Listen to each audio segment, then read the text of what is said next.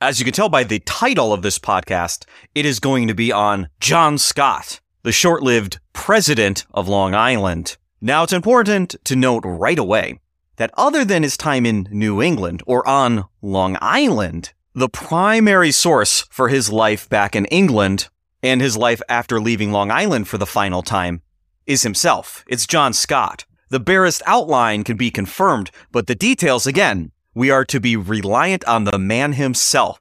And I will be giving you his account, contrasting views, and I'm warning you, question everything. John Scott is a scallywag. And so I'm going to launch into the story. Take it in as you wish, become a believer, and any cause for doubt will be revealed in time. According to John Scott, his father, Colonel John Scott, is of the Scott family of Kent, England, and despite the name, they are not Scottish. During the English Civil War, Scott was a young boy, and his father, the Colonel, was a staunch royalist and a squire who pledged his entire estate to the king's cause, to the defeat of the parliamentarians. But if you listen to previous episodes of this podcast, you know that King Charles I lost the Civil War and his own head. Colonel Scott likewise lost his own estate, all of his wealth and prestige, died and left his family defenseless and destitute. At which point, the anti-royalist Roundheads sold young John Scott into indentured servitude, destined for the Massachusetts Bay Colony. Quite an enthralling origin story. Now, his detractors claim it's far more likely he was scooped up from the low-class rabble of the streets of London, and his indentured servitude was more a symptom of the pre-existing poverty of his family, and not in service of the king. It's notable that his connection to the Scott family of Kent is questionable and tenuous at best. But moving on to more certain facts, John Scott was sold at the age of 11 to a man named Emmanuel Downing. The sale of child indentured servants to Massachusetts came with a small fee that would help fund the new school known as Harvard in New England. John Scott's head bought a book or two. Downing lived in Salem, and he sold John to his neighbor, Lawrence Southwick. Scott's contract indicated that John would be taught to read, John would be taught a trade, and ultimately be freed when he reached adulthood. By his own account, and again, be weary of this, once he learned how to read, he became obsessed with accounts written by explorers and voyagers, men like John Smith and Sir Francis Drake. He wrote that he had the dream of mapping all the places in the world and identifying all the different people and their nations. It is certain that he was a restless child. He was brought before the court once for cursing, and he may have run away from his master at least once. Lillian T. Maurer, who wrote a book-length biography of John Scott, perhaps the only, wrote, "At heart, he remained a royalist, while around him were Roundheads, who had fought his king, killed his father, and sold him into bondage." Indeed, if John Scott's account is even partially true, this situation for a hormone-driven adolescent boy must have been intolerable. The Puritans of New England were allied, of course, with the Puritans of Old England, and they fell on the side of the parliamentarian forces. Not only had they taken everything from him and his family, but in servitude they are still taking,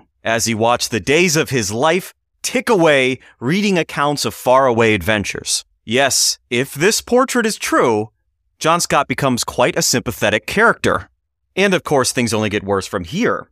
The Southwicks, Scott's masters, they convert to Quakerism in the middle of Puritan Massachusetts. Again, residing in the village of Salem, which will later be known for their witch trials, the Southwicks are branded as heretics. They're repeatedly fined and whipped for their beliefs. The Southwick children were sentenced to be sold as indentured servants to the West Indies. But no captain in good conscience would ship them there. John Scott could perhaps relate to their condition, but as an indentured servant to the family, he could do little about it and suffered alongside them. Because although he never converted to Quakerism, the Southwicks lost the family business and were driven into poverty. In December of 1647, the court records show that Lawrence Southwick went to the Salem court to get permission to sell John Scott. The court allowed this for an indentured servitude contract of a 3-year term, as Scott would be ending his adolescence in 3 years or so. We know at this point most certainly John Scott did run away and probably worked on a ship's crew somewhere, but he was recaptured in May of 1648. And so he was on the lam for a good 4 or 5 months. Upon his recapture, his indentured servitude to the Southwicks was extended through the year 1652. During this time, it appears he learned the local Algonquin or Algonquian dialects.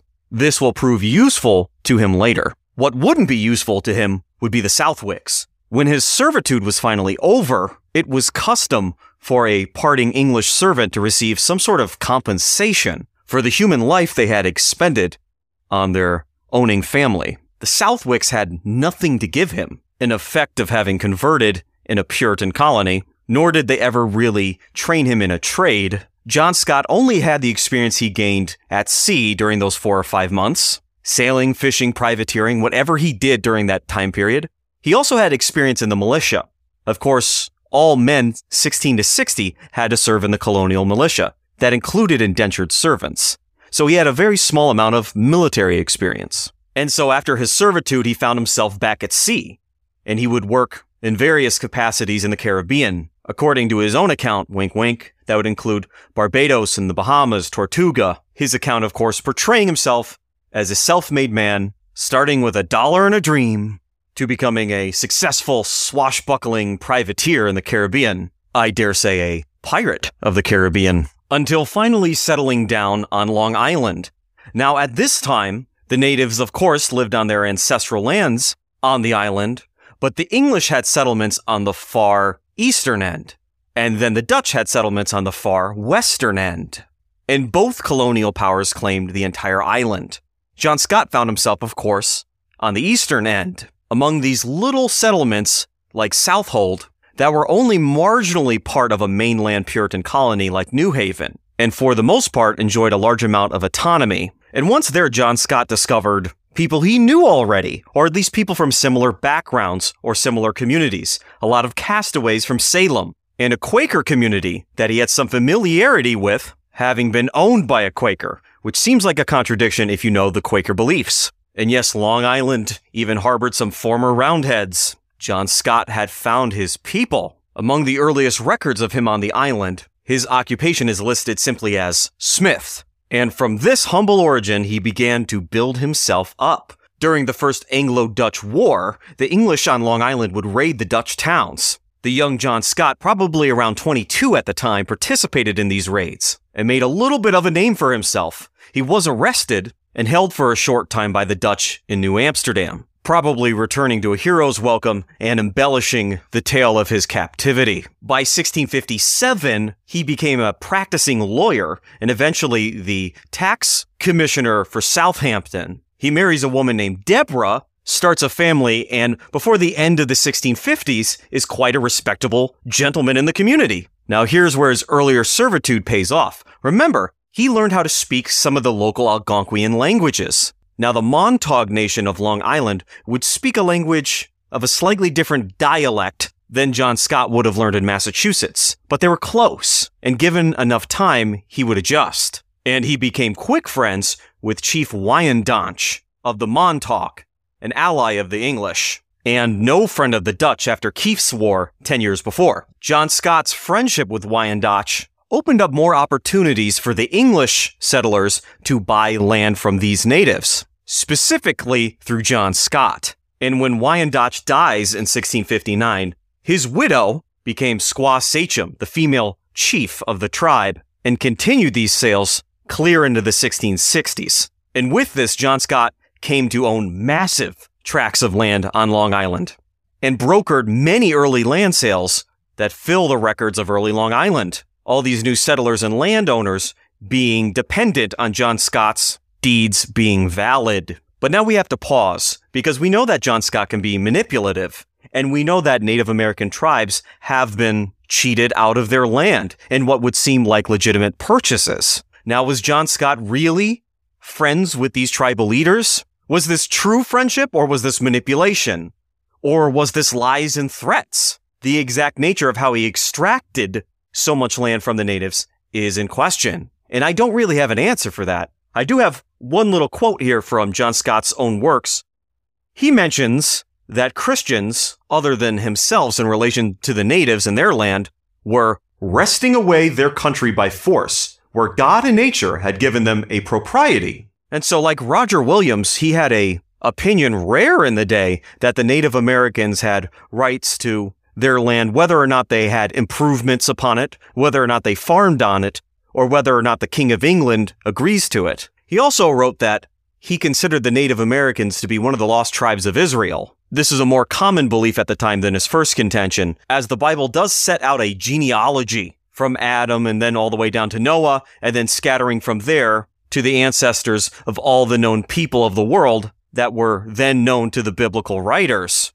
However, the Native Americans aren't in the Bible, of course. One common explanation at the time is that they were descendant from one of the lost tribes of Israel, and thus reconciling the written religion with the reality. And by taking this view, people like John Scott and others, the Native Americans wouldn't just be this castaway heathen race. They would have a place in the Judeo-Christian worldview. A subtle difference, but one that could be important. Circling back around, by hook or by crook, by 1659-1660, John Scott's in the running for the most prominent Englishman on Long Island. And interesting to note at this time is that Lawrence and Cassandra Southwick, his former owners, relying on the charity of a Quaker benefactor on the island, moved to Long Island, impoverished and ill, only to see John Scott, the little boy they bought from their neighbor in better times, living high on the hog. Who knows what interactions the Southwicks and Scott had at this time, if they had any at all. Good feelings, bad feelings. Did Scott extend any charity onto them? What is known is that the Southwicks made out their individual wills and died soon afterward. But around the same time, back in merry old England, so had Oliver Cromwell, the Lord Protector of England, Scotland, and Ireland. Cromwell's son for a short time attempting to assume the same role. At the end of this debacle, the son of Charles I, creatively known to English history as Charles II, victoriously returns to England, takes the crown, and becomes king. This is known as the Restoration.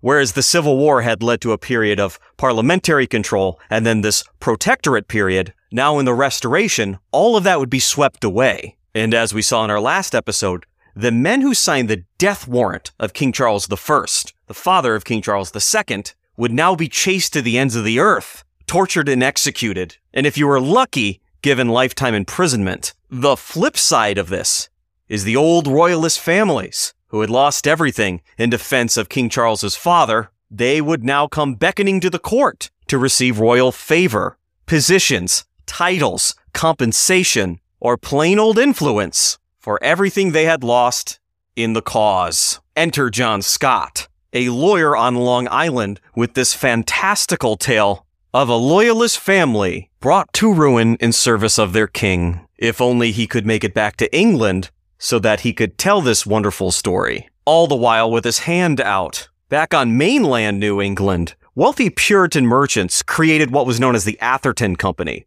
It was a land grab scheme to take away land from Rhode Island and the Narragansett natives. John Scott convinced the Atherton Company to fund his voyage to England so that he could represent them in their land interests in the new royal court. In reality, different locales on Long Island, knowing that each colony would have to receive a new charter, wanted John Scott to go to England to receive a separate charter for Long Island as its own individual colony and not part of New Haven or Connecticut. And in both the case of the Atherton Company and Long Island, he was a good choice. For one thing, he at least had the story that his father was a royalist. And John Scott, despite having lived in New England, was no Puritan. But even though he was on Long Island, he wasn't a Quaker either. And suddenly, with the Restoration, like the flipping of a switch, everything in his life that had been a disadvantage had now become an advantage. And so between the years 1660 and 1663, John Scott is known to have gone to England twice. However, his proposal that Long Island become its own colony was blocked by John Winthrop Jr., who of course was there, if you listen to our last episode, was there to receive a charter for the Connecticut colony. And that charter would swallow up all of New Haven.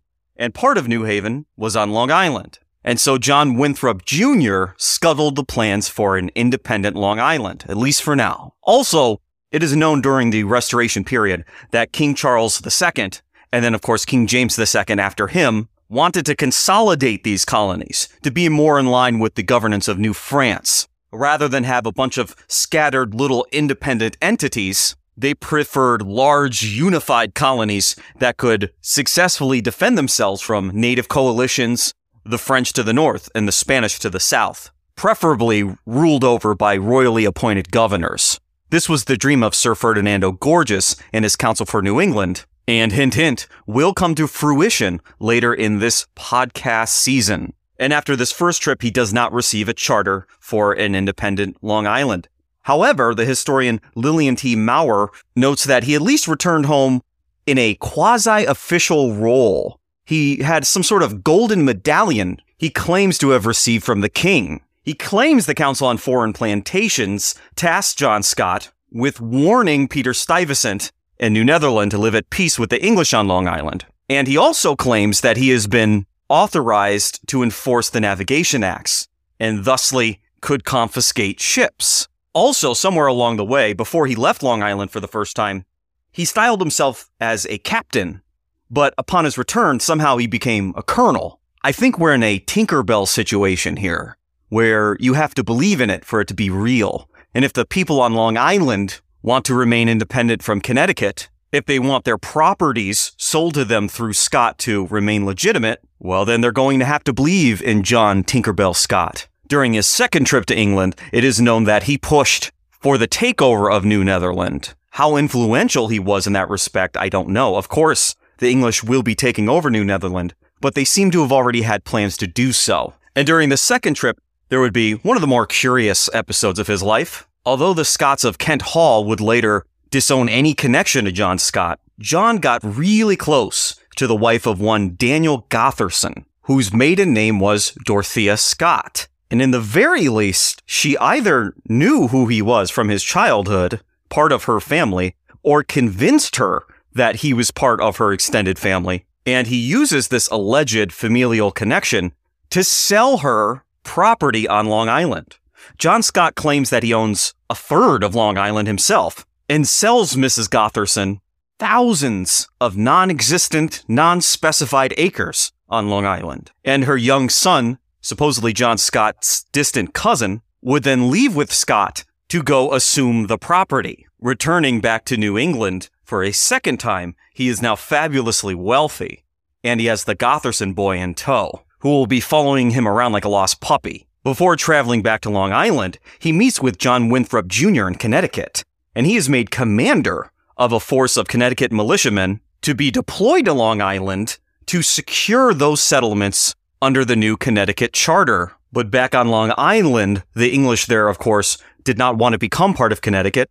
They were afraid of the natives, and they were fearful of the Dutch. John Scott, with this perhaps less than legitimate royal commission to enforce the Navigation Acts, does not respond like an invasion force, does not compel these settlements to submit to Connecticut. Instead, he begins to himself act like an executive authority, and at least one powerful faction in the English settlements on Long Island began to follow him. This all occurring at the turn of the years 1663 into 64. Scott discovered that the Long Islanders had been resisting absorption by Connecticut and had actually formed their own combination. Much like the first settlements of Rhode Island or New Haven, the individual villages agreed to a compact or combination and created their own self-declared colony. And in January of 1664, these confederated English settlements on Long Island declared John Scott president. Yes, he has now become the president of Long Island, a position even he knew would be temporary, as he claims he was just holding Long Island for the Duke of York, it already being known that the English planned to invade New Netherland, and the Duke would receive it as a proprietary colony, if they were in fact successful. Now, John Scott, in becoming the president, just holding the position for the Duke, not only got to retain his power over Long Island, but if he could demonstrate his usefulness in helping the Duke take over all of New Netherland, once Long Island became part of the Duke's colony of New York, he could again count on royal favor. and save the various groups on Long Island who didn't want to be part of the Puritan Connecticut colony, like the Quakers, from religious persecution. Once accepting the role as president, he resigned his Connecticut commission. John Winthrop Jr. was furious. Having tasked him with bringing Long Island to submit to the Connecticut Charter, Scott used his collective titles and perceived authority to do the exact opposite. Now, John Scott as president, he swore in local magistrates, he issued travel passes, he stopped Dutch ships, he was a true executive. He spends January of 1664 bombarding Peter Stuyvesant, governor of New Netherland, with letters. He went so far as to demand that Stuyvesant meet him in Brooklyn to discuss matters, and then ignoring the jurisdiction of the Dutch, believing the colony now possession of the Duke of York, begins his march to Brooklyn. All along the way, entering Dutch towns, raising the English flag, taking over blockhouses, giving speeches loudly in the town square. None of these speeches are terribly elegant, and no one is impressed with them necessarily. They probably weren't planned, and they made John Scott look a little crazy. But what they did demonstrate is that the great Peter Stuyvesant had no control over his domain any longer. That the new president of Long Island could simply walk to the heart of New Netherland unopposed. And the truth is, many of these towns that were within New Netherland's domain, including the western portion of Long Island, had many English people, English colonists already living there. And even though they gave their allegiance to the Dutch, if it appeared like the English were on the cusp of a successful invasion, they very quickly turned sides. This would include one John Underhill, who we've mentioned in previous episodes, a captain during the Pequot War and hired mercenary commander during Kieft's War. Today, some would call him a genocidal maniac. But he sides with John Scott, and with no resistance, he goes town to town, not exactly extracting the allegiance of the townfolk, but nevertheless being able to trample through on his way to Brooklyn. And just to give you a little taste of his character, in one of these towns where he raised the English flag, a little Dutch boy refused to salute the new flag, to which John Scott slapped the child. Once he reached the designated meeting point, of course Stuyvesant wasn't there. He wouldn't lower himself or honor John Scott enough to follow an order to arrive at a certain location at a certain time. Stuyvesant was the governor after all. However, the local sheriff ran off and got a commissioner. This would be an official that would sit under the governor as part of his council. The commissioner arrives and asks to see some paperwork from Scott, something from the English government, anything to verify his many claims to power, even over some portion of the English realm, so that they would know that Scott was somebody they could make a treaty with or an agreement with or even have a negotiation. Now, at this point, it's recorded that he presents the Dutch with some sort of charter for all of Long Island, including the portion that is in the control of New Netherland, or at least was until John Scott decided to march through there. Now, we know he doesn't have a charter for all of Long Island. And so this is obviously fake. And whatever document he showed the Dutch, it was missing a signature. The king's signature, the signature of men from a committee of some sort, anything. Clearly, John Scott had a forged document that he didn't even show John Winthrop Jr., because obviously John Winthrop would have known this was a forgery. Maybe he thought the Dutch could be fooled. Perplexed, the commissioner, not knowing what to do, nevertheless escorted John Scott to see Governor Stuyvesant in New Amsterdam, given that Scott send the rest of his force away, which he did.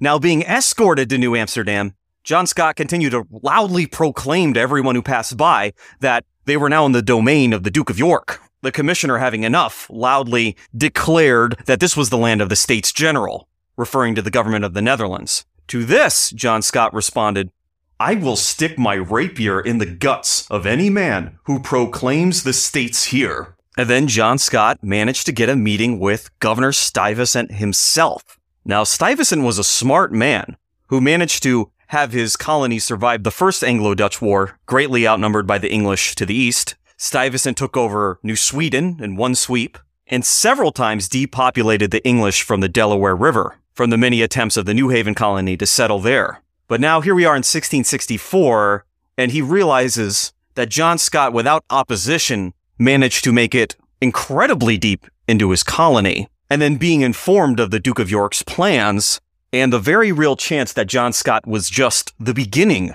of an English invasion, he actually negotiates a truce with John Scott, further legitimizing the man, allowing the towns on both sides of Long Island to trade freely with one another, agreeing to no hostilities between them until the English crown and the Dutch States General decided the fate of the island. This truce would only hold for a short while, but it would give John Scott recognition and confirmation of his authority by New Netherland that he indeed at least was an official of English Long Island. And John Scott returns home victorious. Now, despite these successes, John Winthrop Jr. of Connecticut insisted that English Long Island belonged to Connecticut. He considered John Scott a criminal, having subverted and used the post that was given to him in Connecticut to facilitate the absorption of Long Island, setting up a government without a royal charter and in defiance of Connecticut's charter, and encouraging the people of Long Island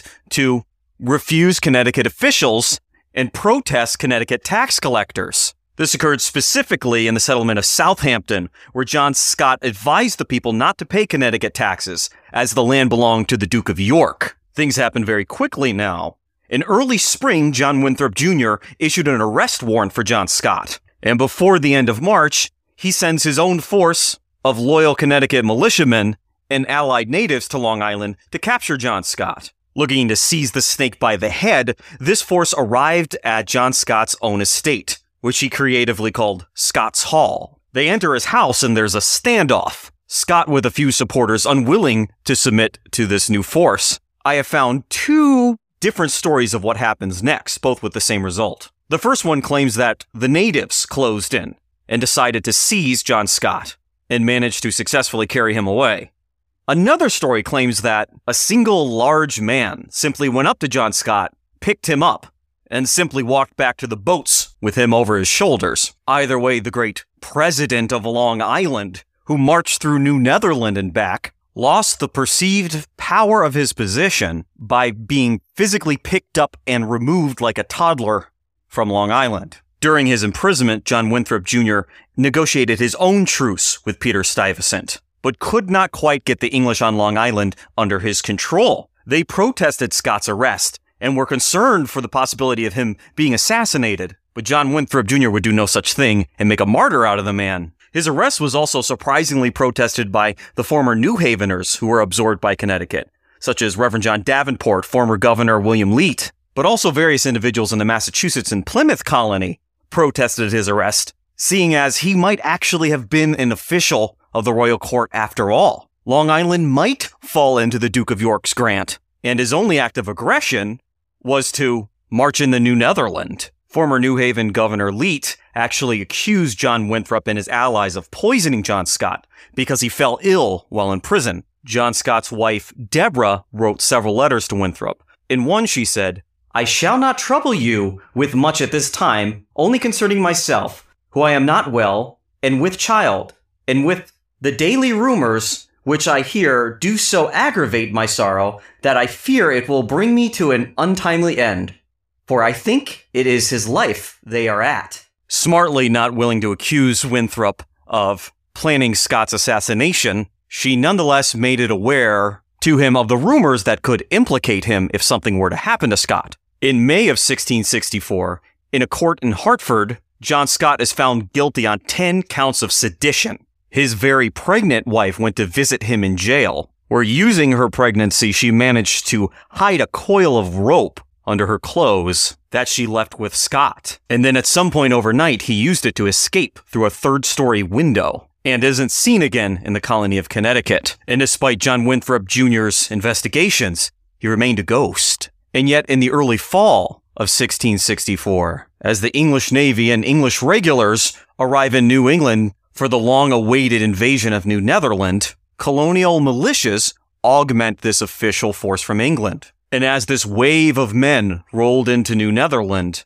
John Scott appeared as a captain of a troop of voluntary cavalrymen from Long Island. John Winthrop Jr., who was also present, was shocked. But what could he do? And at least for the moment, they were all on the same side. And maybe even John Scott was an official appointed by the royal court, or at least hired by the Duke of York After all, he had too many questions, and this would not be the moment to get those answers. Furthermore, after his previous disappearance, he had gone to Long Island looking for John Scott, couldn't find him, removed all the magistrates of the independent Long Island colony, and had them sworn back in as Connecticut officials. But now with the takeover of New Netherland, it really did seem like the Duke of York intended to take the entire island into his new colony. Was this all for nothing? And after Stuyvesant had surrendered the fort on Manhattan Island and New Netherland had indeed become New York, John Scott had become an official of the new New York governor, Governor Nichols, and helped the governor reorganize Long Island as a New York possession.